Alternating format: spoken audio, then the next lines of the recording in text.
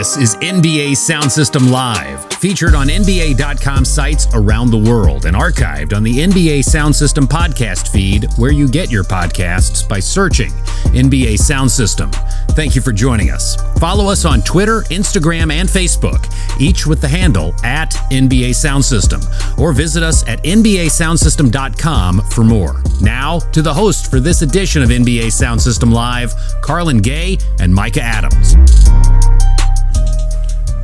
Back for another episode of NBA Sound System LIVE live across the NBA global platforms. Carlin Gay alongside Micah Adams. Micah, welcome back, fresh back from vacation, my man. Welcome back to the program, sir. I'm well rested. It's the most I've slept in months. It was amazing. It must have been. It must have been brilliant because you sound refreshed. You sound like you're ready to go, and you sound like you got a ton of hot takes to get off before the start of the restart rather of the regular season. Feels like the start of the regular season since we've had a full offseason length break in between the last NBA game and the first one coming up. You and I, my friend, will be talking about our 10 most pressing questions heading into the restart of the season. Of course, your man Zion Williamson will kick things off, potentially, knock on wood. He's ready to go for Thursday matchup against the Utah Jazz. We'll get to that in a bit.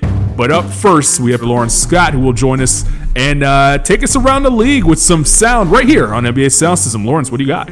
Thank you, Carlin. Micah, with this NBA restart, we want to go inside the bubble and listen to the talk in Orlando. We've seen some of the action around the scrimmages and soon the games that will count. And recently, LeBron James went into some detail about what the time before heading to Orlando meant to him. When the season was suspended, I got an opportunity to be home with my family for the last 4 months. Probably since, I would say, my freshman year in high school. I think that was our last year of not traveling across America and around the world to play the game of basketball. It was the first time that I really got an opportunity to have extended time home with my family. Other than that, I've been traveling since I was 15 years old. So that's over 20 years. To have that, every day, seeing my wife, seeing my kids, being home, being present, that was a blessing, definitely, having this experience right here, it feels like a big old AAU tournament for grown men. And, so you take it and you enjoy it, and we get to do what we love to do, and that's play the game of basketball and be with our teammates and brothers. So it's all good. Yeah, after 20 years of traveling at all levels of basketball now, LeBron James saying it's an AAU tournament for adults in Orlando. And Carlin, this is really where this restart becomes interesting. Yeah, it absolutely does. Does it help or does it hurt LeBron, who is obviously a little bit, longer in the tooth since those days where he hadn't had to travel as much anymore? He's no longer a teenager, but being in one spot, being in one arena, not having to fly across the country if he does make it to the finals might help LeBron James in the long run, Micah. I know you just came back from vacation, but LeBron hasn't been traveling like you have, my friend. Yeah, well, I'm also not a world-class athlete that spends $1.5 million on my body every year to be the best player in the world. It's crazy because we just saw the Lakers get off to an outrageous start to the season, in part because LeBron was so well rested from not having an extended postseason for the first time in forever. So you couple those 4 months off with the no travel. That's a scary thought for the rest of the league. You take things out east and see what the Bucks are planning for here. And Giannis Antetokounmpo talking about the restart and being ready for what's to come. He was joined by the Milwaukee media on a video conference. Let's listen into some of what Giannis was talking about here before the restart. What do you feel like has happened in the 4 months since we've seen you play? What do you think are some of the noticeable differences to your game? First of all, we didn't have 4 months because we couldn't use the practice facility. Second of all, obviously last game I played I was injured, so I used this 4 months to get back healthy. But you know me, you've been around me, time will tell. Obviously when I get on the court, you guys go and judge, what new things, I brought on the court, and what new things I brought that can help my team win games. That's pretty much it. Yeah.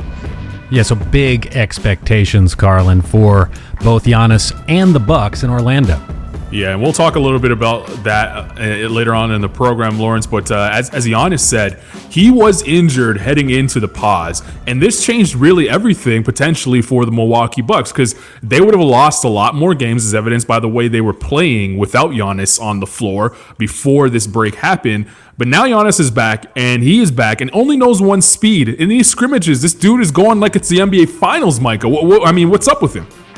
What's up with him is he's sending out a reminder as to just how dominant Milwaukee was, before all this happened. I think that the combination of their little bit of a lull, I think they went 1-4 their last 5 games, and then couple that with sort of this long layoff. I think people have been thrown off the scent as to just how dominant these Bucks have been. And I think Giannis is just serving up a reminder of what's to come, because I fully expect the Bucks to just absolutely lay waste. The dude scored 30 points in 23 minutes in the last scrimmage game for the Bucks. I mean, he means business, Lawrence. Most certainly. And all of these stories where we look at what's happening in the West and in the East as it relates to this restart do take a bit of a backseat when you look at what's happening around the world. And to that end, former Warrior and Dallas Maverick Harrison Barnes, now with the Sacramento Kings, who had tested positive for COVID-19, recently joining his Sacramento teammates in Orlando, and he updated the Sacramento media upon his arrival about the latest with both himself and his family. Here's Harrison Barnes. If it's possible, just to walk us through just what you've experienced with the virus, and kind of what your journey was like in getting back here. We understand you were, had some, didn't have really any symptoms, but if that was the case, is it almost kind of hard to believe that you were really impacted by this virus when you don't really feel any symptoms? Well, in my household, my wife and my mom also tested positive for COVID. So my wife was sick. Really sick for about a week. My mom was sick for a couple of days. So in our household, we were able to see the different ranges of how COVID can affect your system, how serious it is, and how important it is that, wearing a mask, social distancing, things like that are important. So truly one of the great guys around the NBA, Harrison Barnes, and all best wishes to both he and his wife, Brittany, and his mom, Shirley. Very, very nice people, and really challenges that people everywhere around the world are facing, but it comes home and it's inside. What we're talking about here is the NBA is about to restart, and you always want to wish the best to the good guys, especially like Harrison Barnes. Yeah, and it's the quick reminder that we always need. I think sports obviously one of the biggest escapes from the real world. Let's not forget that even though the NBA games are going to be played this week, we're going to get some sort of normalcy back in our lives as NBA fans. There is a very real coronavirus pandemic going around right now and affecting a lot of people around the world. Harrison Barnes, as the reporter said, it's tough to see because he didn't really show symptoms, but he did affect 2 people in his family, Micah, and that's where people are sort of forgetting that, yes, these pro athletes may be able to bounce back, but the people around them may not. No, I agree. Look, the NBA might be wrapped in a bubble, but the real world in which NBA players live and still live right now are not within that bubble. And I mean, we've seen players have to leave Orlando for a variety of family reasons and emergencies. And I think that this is just one more reason to be cautious and to stay mindful that, it's a great thing that we're going to have basketball here in 51 and a half hours, but there's just a lot more going on that we can't lose sight of here. So much more sound to come in the weeks ahead here on the Sound System. Just wanted to make sure that we were bringing in some of that conversation, guys. Thanks so much. We'll talk to you next time. Appreciate it, Lawrence. You can hear Lawrence Scott, of course, on Sound System FC Weekly. He's not talking Arsenal this week, I don't think, because there's not really much to talk about. Although, if they do win a title this year in Europe, they'll be able to steal a Europa League spot from our rivals, Spurs. So maybe he'll use that in his next podcast on Sound System FC. I know you're a big Pulisic fan, Micah. So I know you've been keeping your eye on that. The kid's playing very well, very well for Chelsea. Best American soccer player ever, right? It's destined. Football player, excuse me. Yeah, there we go. Landon Donovan's on the phone, by the way. He has something to say about that. All right, let's get into it. We are, as you said, just close to 48 hours away from seeing the ball go up and the games mean something again in the NBA. So you and I have taken the time to put together 10 pressing questions that we have ahead of the restart. And I guess I'll start right away. And come in hot, Micah. We've seen two different versions of two different teams in LA. So I ask, whose approach will work better, the Clippers or the Lakers? And what I mean by that is the Clippers have taken this nonchalant approach to the entire regular season. They've taken the mentality of their leader, Kawhi Leonard. It's a bunch of 82 game practices, and of course we haven't played 82 games yet, but he's getting ready to gear up for the postseason. That's where it really matters, and that's where we'll see the best version of the Clippers. I mean, dudes are leaving the bubble to do things, to stop off and get their favorite, meal at the local gentleman's club.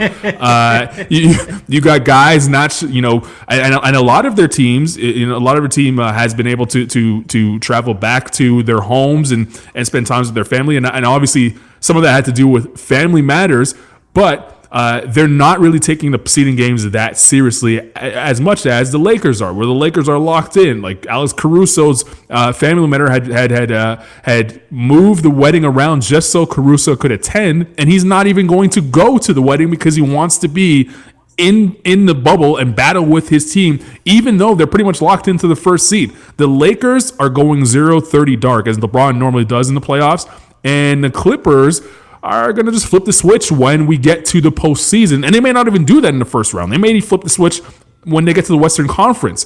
So whose approach will work out better for both teams? I think it's going to be the Clippers. Look, this is who they've been the entire year. You and I had a big argument way back in January when the Clippers seemingly weren't taking their season very seriously. And it just doesn't matter. They're so good and they're so talented that I regardless of the approach in Orlando, I'm just a believer in their team. It is worth pointing out though that at one point last week they were without Lou Will, they were without Shamet, they were without Zubac, Marcus Morris, Patrick Beverley, and Montrezl Harrell. Throw on top of that the fact that Kawhi joined late as well, and it's literally the exact opposite of what's been going on with the Lakers. But I also think that we've kind of seen this from LeBron's teams in the past too, where everything is so intentional and choreographed is the wrong word, but you even hear stories that get leaked out about, LeBron's just being one of the guys. He didn't bring his own chef and he didn't do this or that. So I think that this is just sort of a caricature of sort of the personalities of both of these teams playing out, just happen to be at the same place in Orlando. Yeah, I honestly think this might be a bigger question for what goes on moving forward outside of this bubble, because if the way that the Clippers have approached the entire regular season, not just the bubble, but the entire regular season works out for them and they're able to win a championship, I think it causes a lot more questions for Adam Silver in terms of how he approaches the regular season moving forward. 82 games might not be it. And granted, obviously, we know why it's there. It's going to generate a lot of money and everything else, but if the Clippers can take a backseat the entire regular season and then turn it up for the playoffs, what makes another team stop themselves from doing so? What makes another team stop themselves from sitting out their star for a quarter of the season just so that they're ready to go in the playoffs? I think this is it could be a bigger problem if the Clippers are able to be successful with this model versus what the Lakers have done, which is take the season seriously from day one. Yeah, but I mean, to be fair, not every team has a two-time Finals MVP that might be the best player in the league. Not every team has the second best player that finished third in MVP voting last year. Not every team has the two guys that might be the favorite to win Sixth Man of the Year. Not every team has Doc Rivers. I mean, this team is so loaded. It's hard. Like, if you're like the Denver Nuggets you're not going to look at the Clippers and just say, oh, we can do that too, right? Yeah, it's fair. I'm just saying that some teams might be able to. Obviously, you have to be elite to get away with it, but it might not set a great precedent if some teams are taking a backseat and just making sure that they're ready to go for the playoffs, which is the regular season's already has a little bit of an issue of whether players are sitting out and guys are taking days off for rest. Maybe we might have to shorten it. Maybe we have to take a look at 60 games as a regular season. Just chop off some games. Keep the same length. You could still have it in October and end it in April, but you just chop off 20 games here or there. Obviously, the owners don't want to hear that, and maybe the players don't too. But maybe we get a more competitive regular season with less players sitting out. Maybe we'll return load management from 20 games to 3 games. Well, it's fitting that you picked a topic that ends on weighing about the importance of the regular season and the difference between the regular season and the playoffs, because my first question relates to a team that many think is going to be a drastically different playoff team than they are in the regular season. And my big question for you about another team out west, is this it for the Houston Rockets? Wow. It depends on what it means, because it could mean so many different things. Is this it for James Harden's chances of winning an NBA championship, or the Rockets winning an NBA championship with James Harden as their best player? Or is this it for this version of the Rockets? Or could it be, is this it for the style of play that they play with Mike D'Antoni as their head coach? Maybe they dig into to the coaching carousel and pick out somebody else to try and lead this team to the promised land.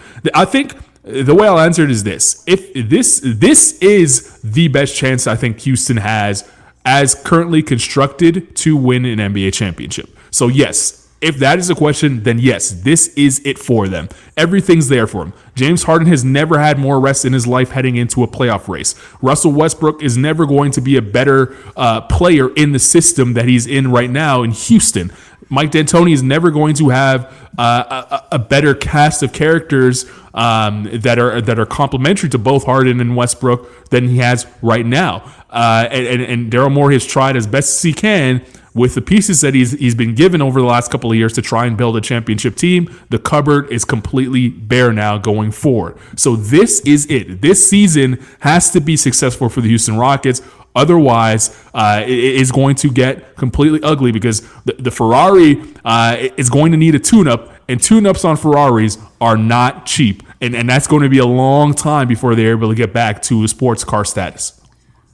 Yeah, and look, Mike D'Antoni's contract is up. I know that last year Daryl Morey just signed a 5-year contract extension. Of course, that's before all the stuff with China happened, and it's been just a crazy amount of turbulence in Houston throughout all season long. I think I'm approaching it more from the idea of the Rockets and what they mean in terms of leaning into analytics, and they do small ball and it's threes and layups, and I think like you hear Houston Rockets and immediately what that means, beyond just the name on the jersey and where they happen to play. I think that this might be, I agree with you in the sense that it's the best opportunity for the Rockets to ultimately win and win big. But I also do kind of think that like this might be it in terms of Mike D'Antoni and potentially Daryl Morey getting their shot to do it their way, just due to just all the other stuff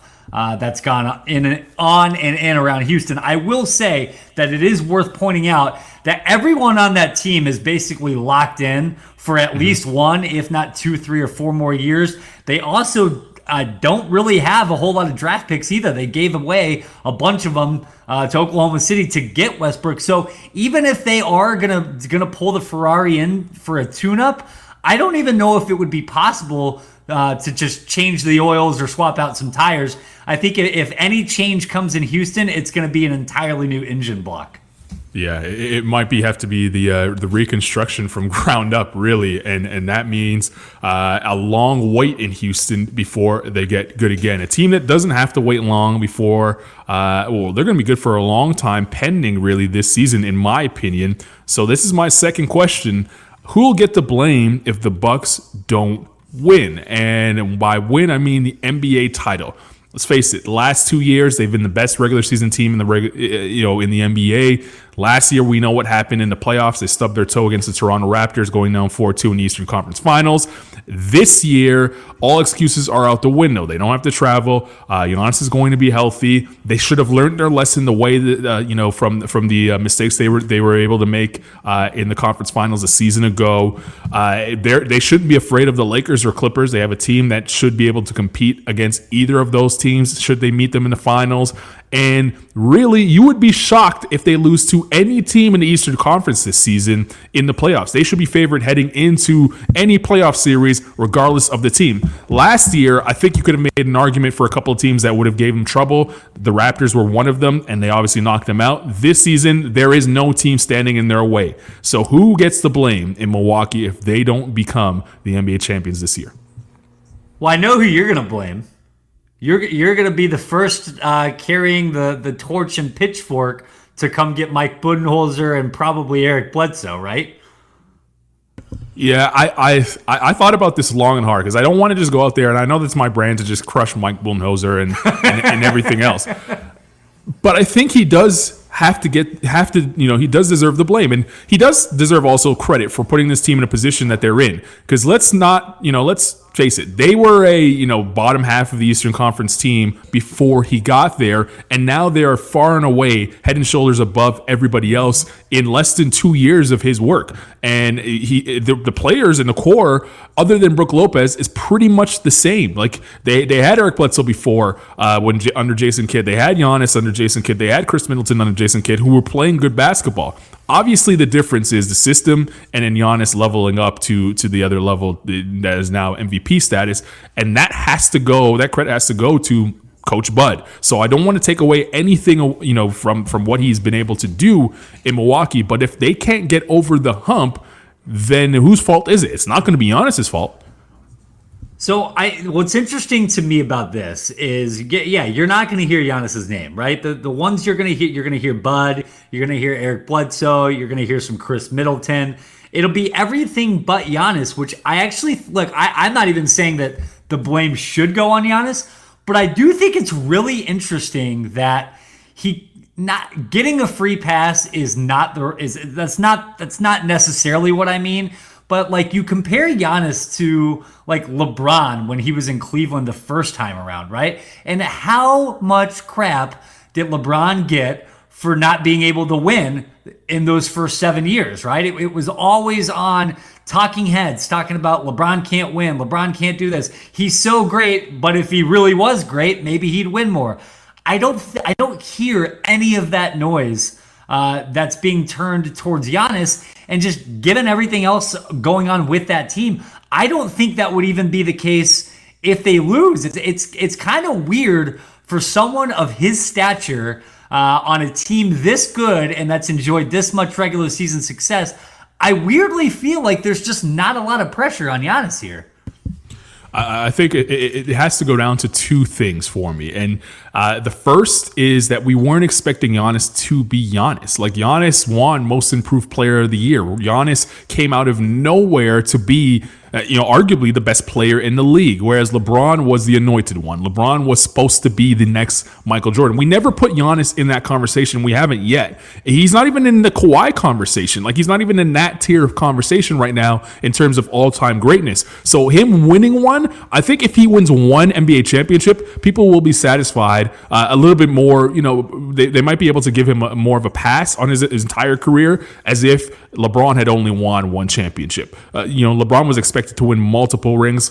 Giannis was just expected to be a nice player. He's turned into an all-time, great talent, but he's going to have to add that championship to his resume. I think that's the first thing. The second thing is he really hasn't had a awful playoff series, right? It hasn't, like, any time they've lost in the playoffs when they weren't supposed to, it wasn't really because he pooed the bed. Like, it was really because the rest of the team did not live up to their expectations or do at least get to their standard of play. So he gets a little bit of a pass for that, and the spotlight doesn't shine on him. And also, he plays in Milwaukee, where the fan base is going to be very forgiving to Giannis because they don't want to see him leave. I mean, LeBron played in Cleveland, right? I mean, you can't do the Milwaukee's a reason for the lack of pressure if we didn't do the same thing with Cleveland. I understand that he's not from Milwaukee, right? So like, there's that hometown part of it is a little bit different here, but I don't know. But look, we're talking about the Bucks and we're talking about Giannis, so we might as well skip to my next question because it's about Giannis and specifically, will Giannis sign his extension?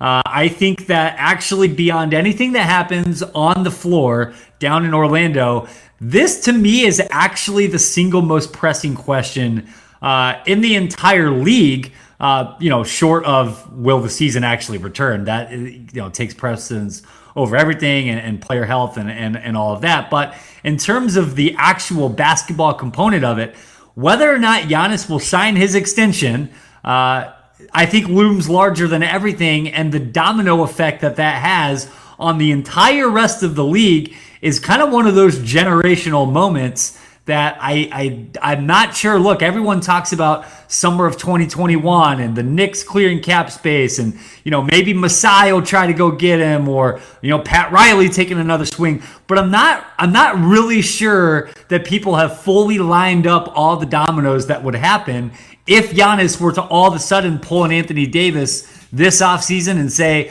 I'm not signing my Supermax extension in Milwaukee. If he doesn't sign the Supermax extension this season, does that mean, though, that he's out of there? Does that mean that he's, in your mind, does that mean that that is the signal that where Milwaukee has to hit the panic button, where they got to start asking for trades and figuring out what his value truly is? Because if he doesn't sign it, I don't know if that means that to me. No, I understand that, like, you never want to be the team that trades Giannis. You don't want to trade a back-to-back MVP that just turned 25 years old. But if the guy's not going to stay, we just saw what happened with the massive haul that the Pelicans got for Anthony Davis, right? We saw the massive haul that Oklahoma City got in trades for Paul George and Russell Westbrook. If you're Milwaukee and Giannis is sitting there looking at you saying thanks but no thanks, you cannot afford to take the risk that you're going to lose him for nothing, right? I just look, it's a lot of money too. It's, as of right now, the Supermax is slated to be 5 years and $253.8 million, which is just outrageous. A starting salary of $43.8 and reaching $57.8 in the final year. That's all pending a bunch of salary cap stuff that could completely change given everything and all the lost revenue from this past season. So maybe it won't be that high, but I mean, that's an astronomical figure to turn down. And so if Giannis is going to look at that and say, you know what, thanks but no thanks, I'm good passing on $250,000, how do you not, if you're the Milwaukee Bucks, look in the mirror and just decide, okay, we got to get the most that we can get right now for him?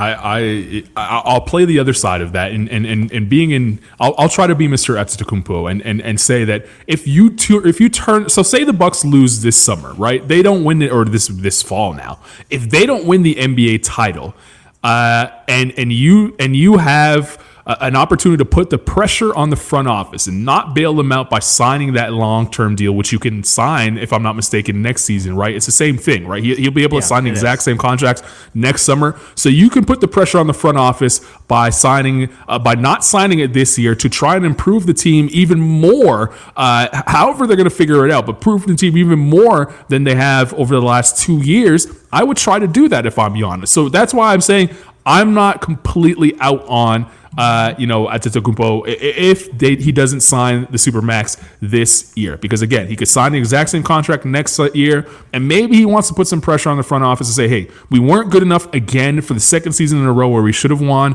Go out and get me some guys, one piece here or there, spend the extra money, go into the tax as much as you can go into. I know we lost a lot of revenue, but I want to win, and I'm not going to sign until we win or until you prove to me that you're committed to winning, not just for this season, but for the next 5 years of my career. Go out and spend the money, and I won't sign until you do that. What if that's the case for Giannis? But the two tricky parts with that are, one, every other team would know that, right? Every single other team would look at Milwaukee and say, this is a team that's desperate. They have to offload their guys. So you're never going to get 100 cents on the dollar for any of the guys that you would move, right? And the other difficult part is you just signed Chris Middleton to a massive deal. You just signed Eric Bledsoe to a massive deal. You just passed on giving Malcolm Brogdon a big deal last year. So I think it's more complicated than that. And I think the Milwaukee's in a weird spot where I'm not sure what the other chess moves would be that would actually make them better, because every other team knows that they wouldn't have any leverage, right?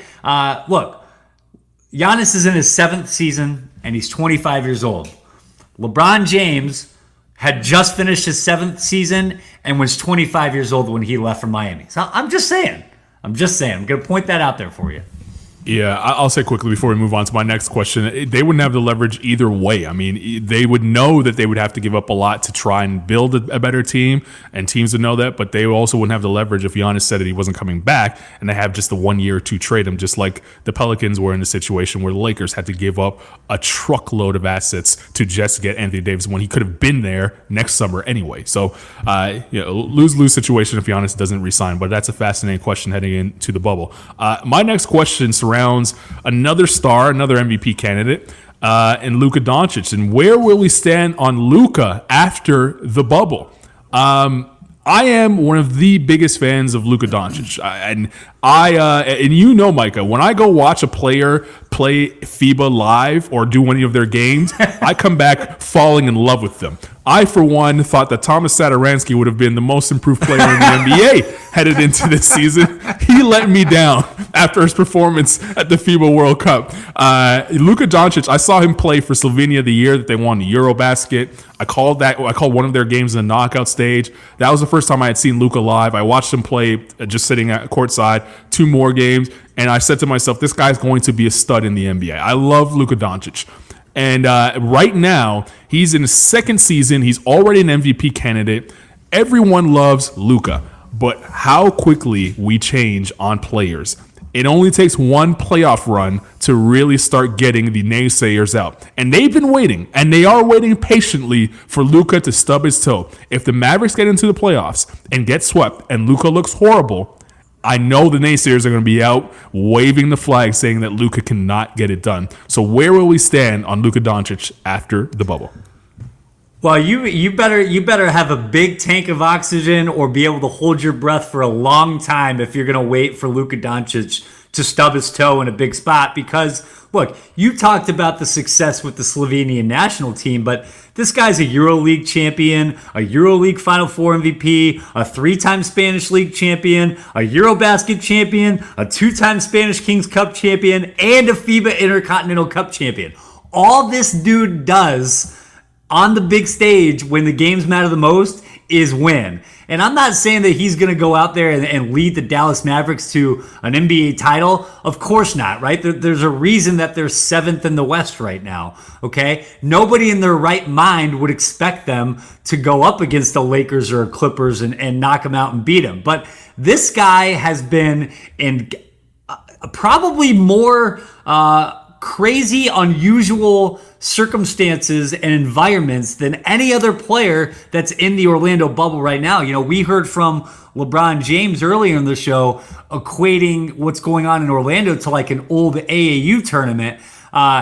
Those old AAU tournaments, everyone is accustomed. Luka Doncic has played in front of all sorts of arenas and environments throughout his entire career in Europe, including in ones with real games and real things at stake. I fully expect Luka to not skip a beat. I know that this is the first time that he's played in the playoffs, but this is not his first time playing in a playoff atmosphere, and I would expect big things from him down in Orlando. I'm with you on that. I'm not saying that I'm turning my back on Luka Doncic. No way, no how. Even if he does end up subbing his toe in his first playoff run. Again, the kid's young, and it's going to be his first playoff series with a lot of pressure on him.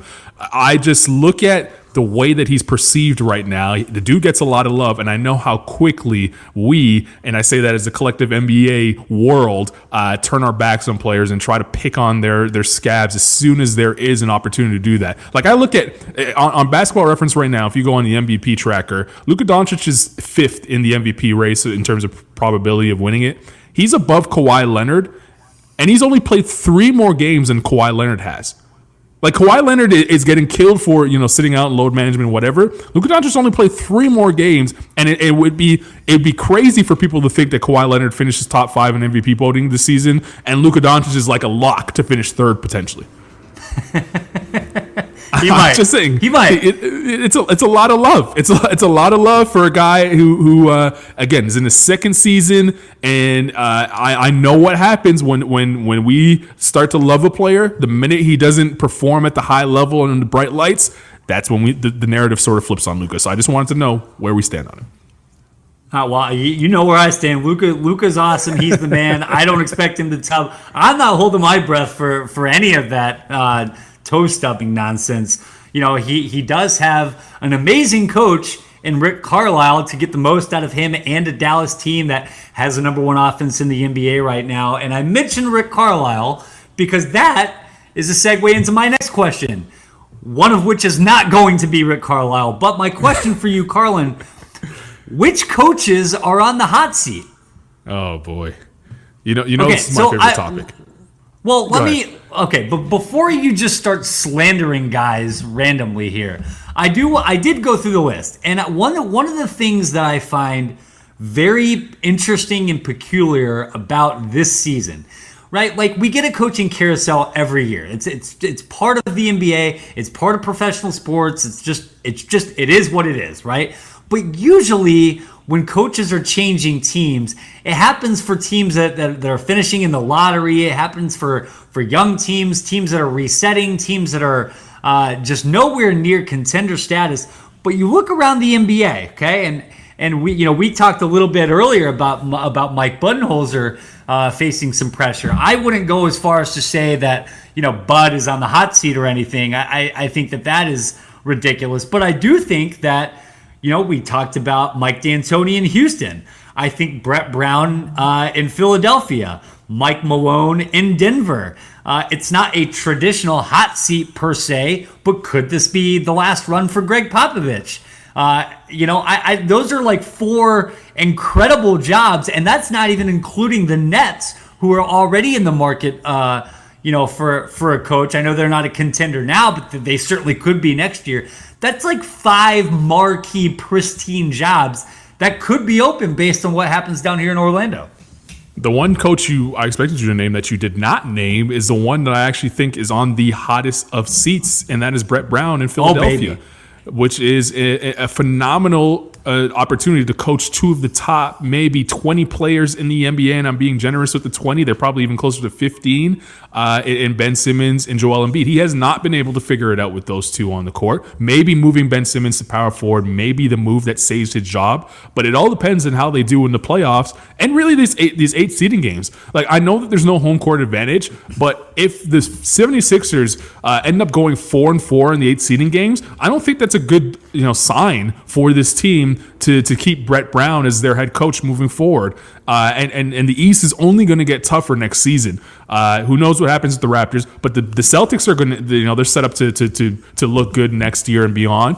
The Miami Heat have a ton of young talent. If the Pacers could be healthy, they could be a team. And then the Bucks aren't going anywhere. And then you have Brooklyn, who is going to be good next season, regardless of who's coaching them heading into the 2020-21 season. So the East isn't getting any easier, and the Sixers, who a lot of people, including myself, picked to make the NBA Finals, they should be disappointed in the way the season's turned out. They're in 6th place, and if there wasn't a pause in the regular season, I mean, they're as lucky as any team right now in terms of the break happening when it did, because Ben Simmons was hurt, Joel Embiid wasn't playing his best basketball, and Brett Brown looked like he was losing the team as a whole. But maybe this break has brought them back together, and the next 8 games plus is going to tell me, and it should tell Elton Brand as well, who should be coaching this team going forward.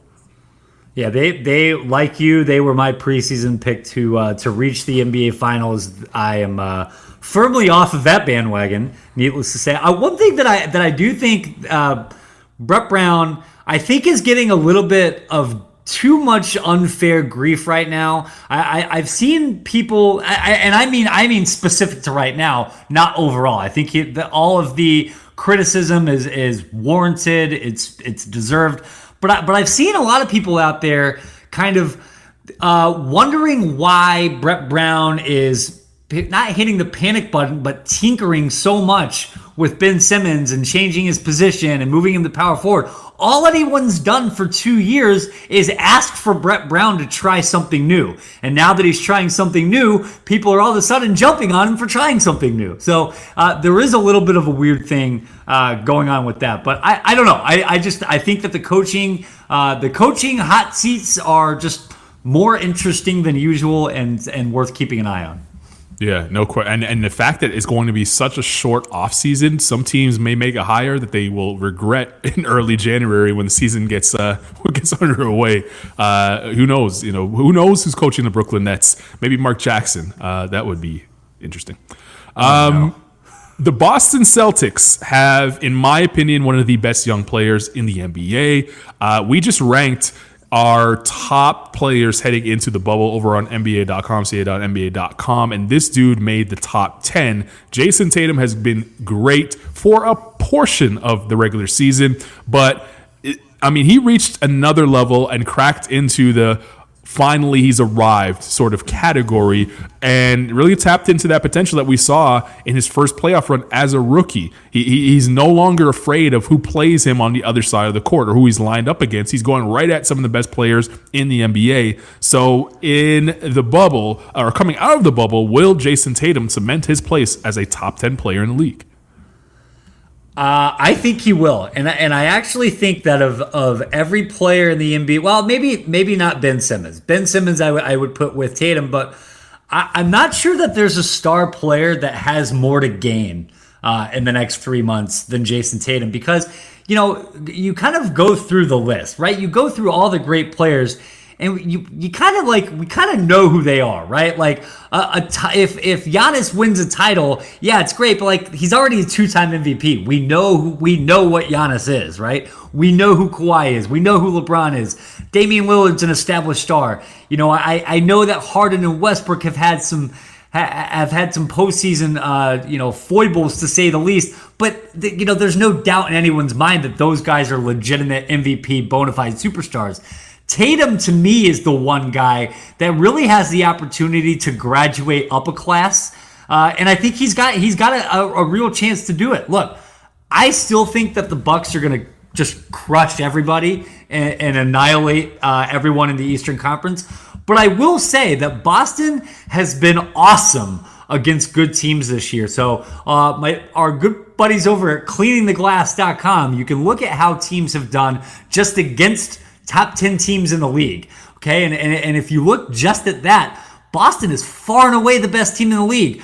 Against those teams specifically, the number 2 offense, the number 1 defense, and the only teams better than them over the last 15 years are the Durant, Curry, Golden State Warriors and the LeBron, D-Wade Heat. Like, that's it.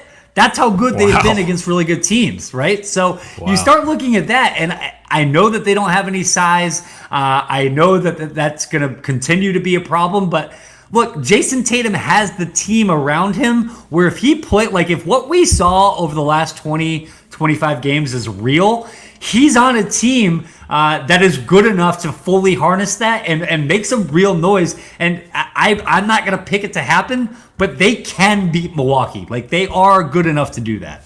Yeah, I think so too. I think they can catch him. When I was going through the list, and it will be available on NBA.com tomorrow, the top players heading into the bubble, top 30 players in the NBA heading into the bubble, and I saw Tatum at 10. I felt okay with it, and then I ran through the top 10 list and tried to see, okay, is he in the class of these guys? And for the most part, I said yes. And of course, the top 10 features everybody that Giannis, Kawhi, LeBron, Luka, James Harden, AD. The list goes on and on. But we didn't have an opportunity to vote for guys who aren't in the bubble. So like the Bradley Beals, who had an incredible season. I'm not saying he's a top 10 player, but he's been left off the ballot because he's not playing in the restart. Steph Curry, he's a top 10 player in the league when he comes back and when he's healthy. And Kevin Durant is a top 10 player in the league when he comes back and when he's healthy. So when you add everybody, if everyone's healthy in the NBA heading into next season, I don't know that Jason Tatum, short of him winning Finals MVP, I don't know that Jason Tatum is going to crack that top 10. And that's not me killing him. That's just me saying the top 10 is so tough to crack nowadays that even though he's been really good and played like a top 10 player, I don't think he's at that top 10 status just yet. I may come away with this being different, by the time we get to September, October. But right now, as we sit here, I still have Steph Curry and Kevin Durant over these guys, over Jason Tatum, and I don't know how he can leapfrog either of those guys to crack into the top 10. You know what is absolutely wild? I'm looking at our list that we filled out right now. You and I have identical top 12s. Identical. There's not one difference. That has never happened. That is the history. first time. I don't think we've agreed on 12 things in 2 years we've been working together, let alone 12 in one list. No, I think that's a good call with Tatum, and we're going to talk about Durant and the top guys here in a little bit. So I don't want to dive too much into there, but I agree with you. I think Tatum, if not in the top 10, it can firmly establish himself as in the conversation. But more on star players here in a minute. But I do want to keep talking about a different type of star. So. Right. Last year, we had Anthony Davis, Kevin Durant, Kawhi Leonard, Kyrie Irving, Paul George, Kemba Walker, Jimmy Butler, Russell Westbrook, Chris Paul, and Al Horford all changed teams in the offseason. It's a lot of guys to change teams. Now, a lot of that obviously is because of a loaded free agent class, but not all of them, right? Like Davis was traded, as was Paul George and Russell Westbrook and yada, yada, yada. My question for you: which star player is about to play the final game for his team? Wow. In Orlando. Whew. Well, a guy came to my mind immediately, and I don't know if he's a star. In fact, he's not a star, but I think he will move the needle for a really good team. He'll return a good team to a championship team, and Aaron Gordon is my guy. Aaron Gordon has been trying to have a breakout season in Orlando all year. Of course, most people listening to this will just think of him as like a dunker. He is more than that. He's developed into a really nice NBA player. He could be the third piece on a really good team. Like I think of teams that have already an established duo. If you add Aaron Gordon to that, I think that turns you into a solid contender. And I think that his time in Orlando is up, especially if you're the Orlando Magic, where you have a million big men who are all young, and they're the most redundant pieces that you have in the entire NBA. It's time for Aaron Gordon to move on and contribute to a really good team, and that could be a team like Miami, or I'm just throwing it out there without knowing if it could fit into the cap situation. But I'm thinking of teams like Miami that are just right there, or the Nuggets that are just right there, or if the Thunder stay together, that are just right there. Maybe even Dallas that are just right there. Those are the teams I think of where if you add in Aaron Gordon, that could change everything for them going forward. I agree. I think Aaron Gordon, that's a great call. I think that he's a player that is just not in the right spot and that he's going to blossom. All the teams that you listed are really interesting fits. Another one I would throw out there is Portland. I think he'd be really fun to watch next to Dame over there. The one guy that I kind of have circled in mind, and he's not a... I think he is certainly an all-star, and he's a star. He's not in that top 10 conversation that we were talking about earlier. I think this might be it for Rudy Gobert in Utah. Gobert is up for a Supermax due to being a two-time Defensive Player of the Year. So I think that he's probably not getting the Supermax offer from Utah, needless to say. But given just the friction between him and Donovan Mitchell, I wonder if there's a scenario in which Gobert is a big name that's traded this offseason, depending on what happens with Utah. I know that like bigs aren't really in style, and there's a kind of a movement going away from guys that are sort of like Gobert, but he's a guy that I have circled as potential big target for this summer. I'm a part of this.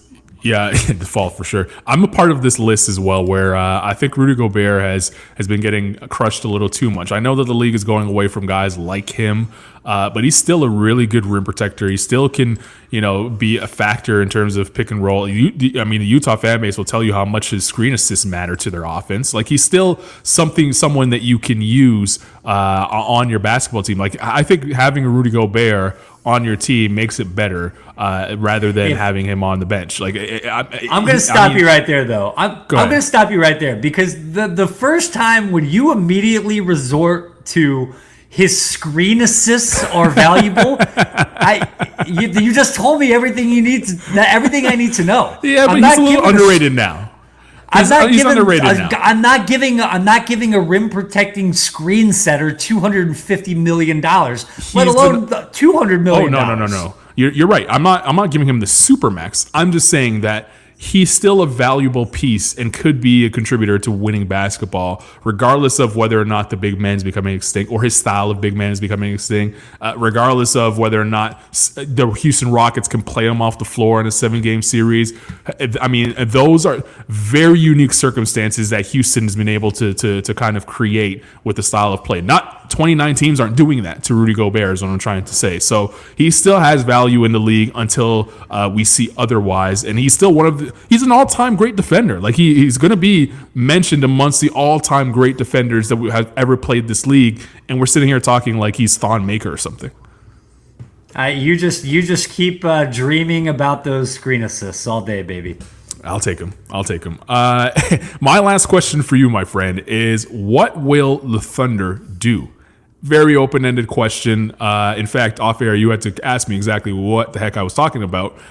So I'll go this way with it. That won't be the first time or last time that happens. The Thunder are in an interesting situation, in my opinion. I don't think anyone expected them to be as good as they have been with the talented young pieces that they have. Like they just got an absolute bargain on a starter in Luguentz Dort, who was making less money than some bankers here in Charlotte. They have 1 million draft picks over the next couple of years that they could even draft, develop, and sign players, or package them up and move to attract a star and try to convince him to stay, much like they did with Paul George when they went out and acquired him. It all depends to me on how they end the bubble. If this team gets to the second round, I think that you have to transition from maybe a rebuilding situation to we're pretty close. Maybe a trade here or there can kick us into that upper echelon in the Western Conference. Because you would look at that upper echelon in the Western Conference right now. Obviously, the Clippers and Lakers are 1 and 2, and they're head and shoulders above everybody. But then there's just a mix which the Thunder are currently in, and they're supposed to be rebuilding. Like, if the next 5 years, would you take what the Thunder have in terms of their assets in their current roster over what the Nuggets have in their assets in their current roster and their ability to improve the roster as is? You would probably take the Thunder because of what they have to offer another, superstar or another team that has a superstar on the roster, right? No, I would take Denver because I think Denver has the one thing that Oklahoma City doesn't have, and that is a certifiable, bankable, no doubt about it, like top 8, top 9 guy. Like Jokic, like Chris Paul just had a phenomenal season, okay? He's going to finish in the top 5 in MVP voting. I think you even made a case for him to be first-team All-NBA, which is look, whether or not I agree with you is beside the point. If 12 months ago you had said, hey, I'm going to write an article next year at the end of the season about how Chris Paul is going to be a first-team All-NBA. Like, I would look at you even crazier than I look at you already, right? But I think that, like, Oklahoma City, their success this season has hinged upon a 35-year-old point guard enjoying one of the best seasons of his career and finally staying healthy, which I'm not sure that you can count on that happening, especially given the fact that he's owed $85 million over the next 2 years. And look, aside from that, I mean, you mentioned all the draft picks and pick swaps, which is great. We don't know how good Shai Gilgeous-Alexander is going to be. I think he's going to be great.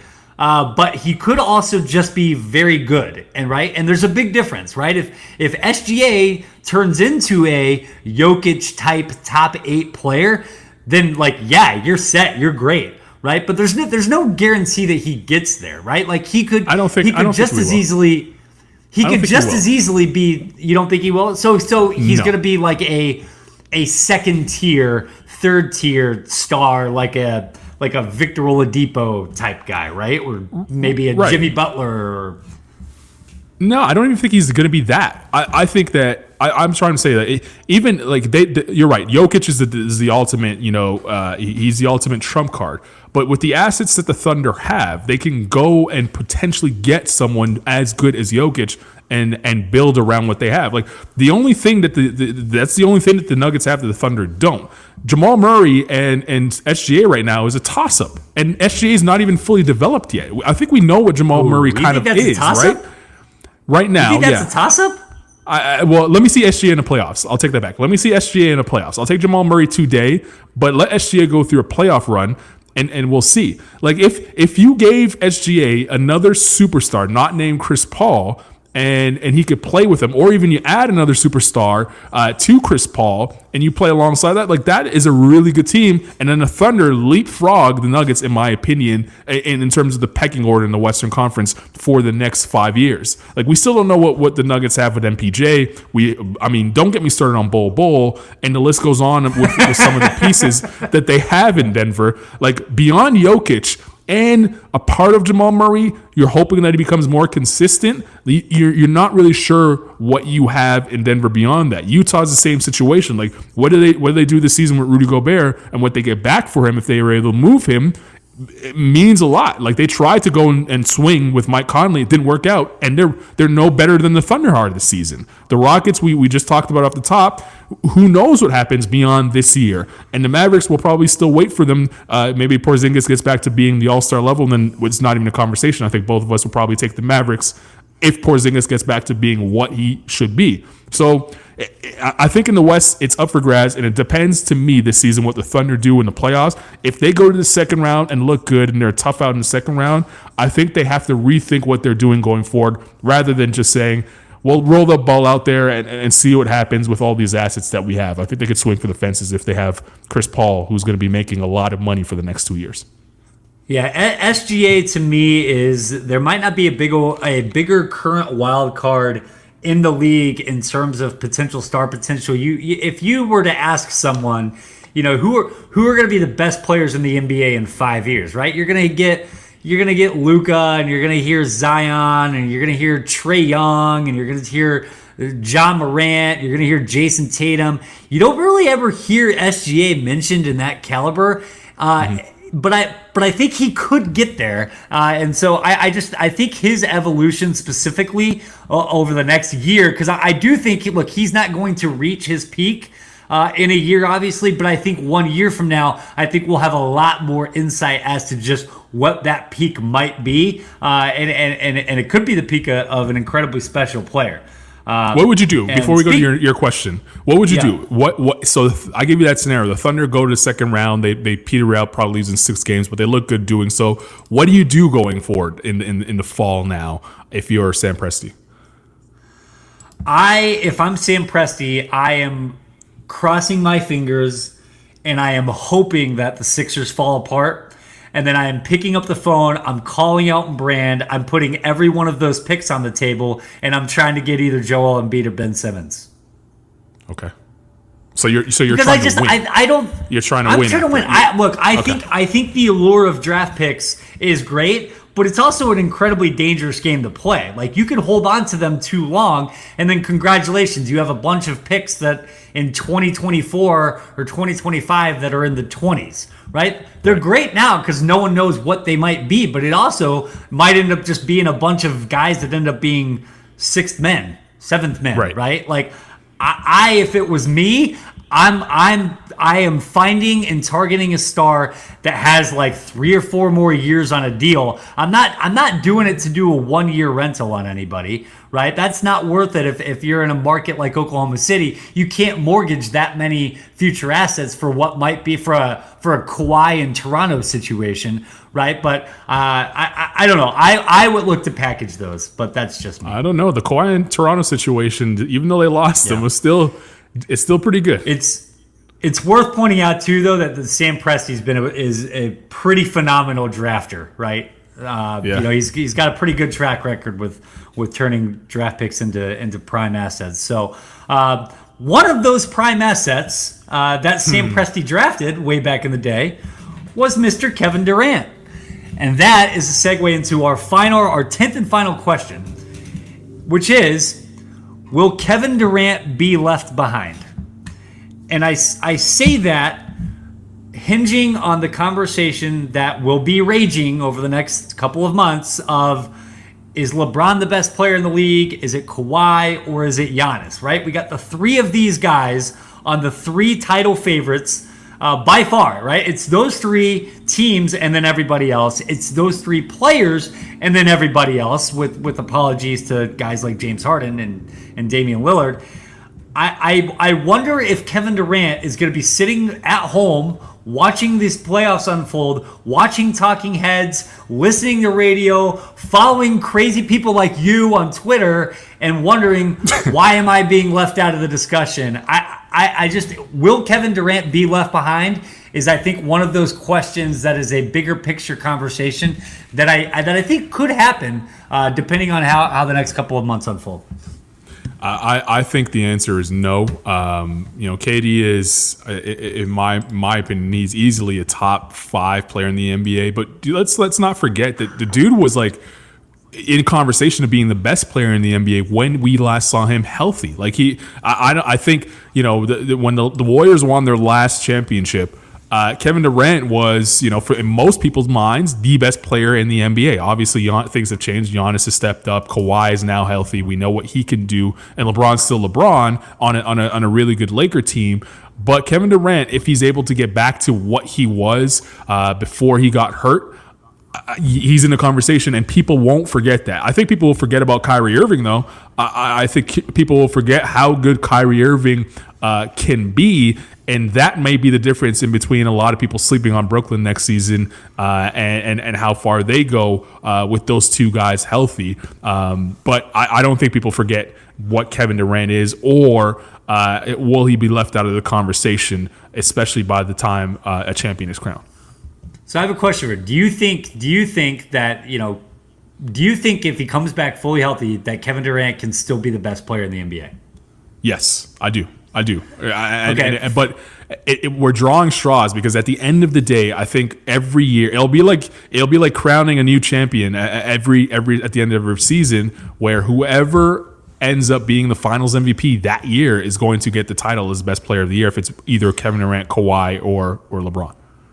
So my other follow-up question to that is, can you ever remember a time, ever, in the history of the league where at any point there are 4 different players who could make a legitimate case to being the best player in the league? Because I can't.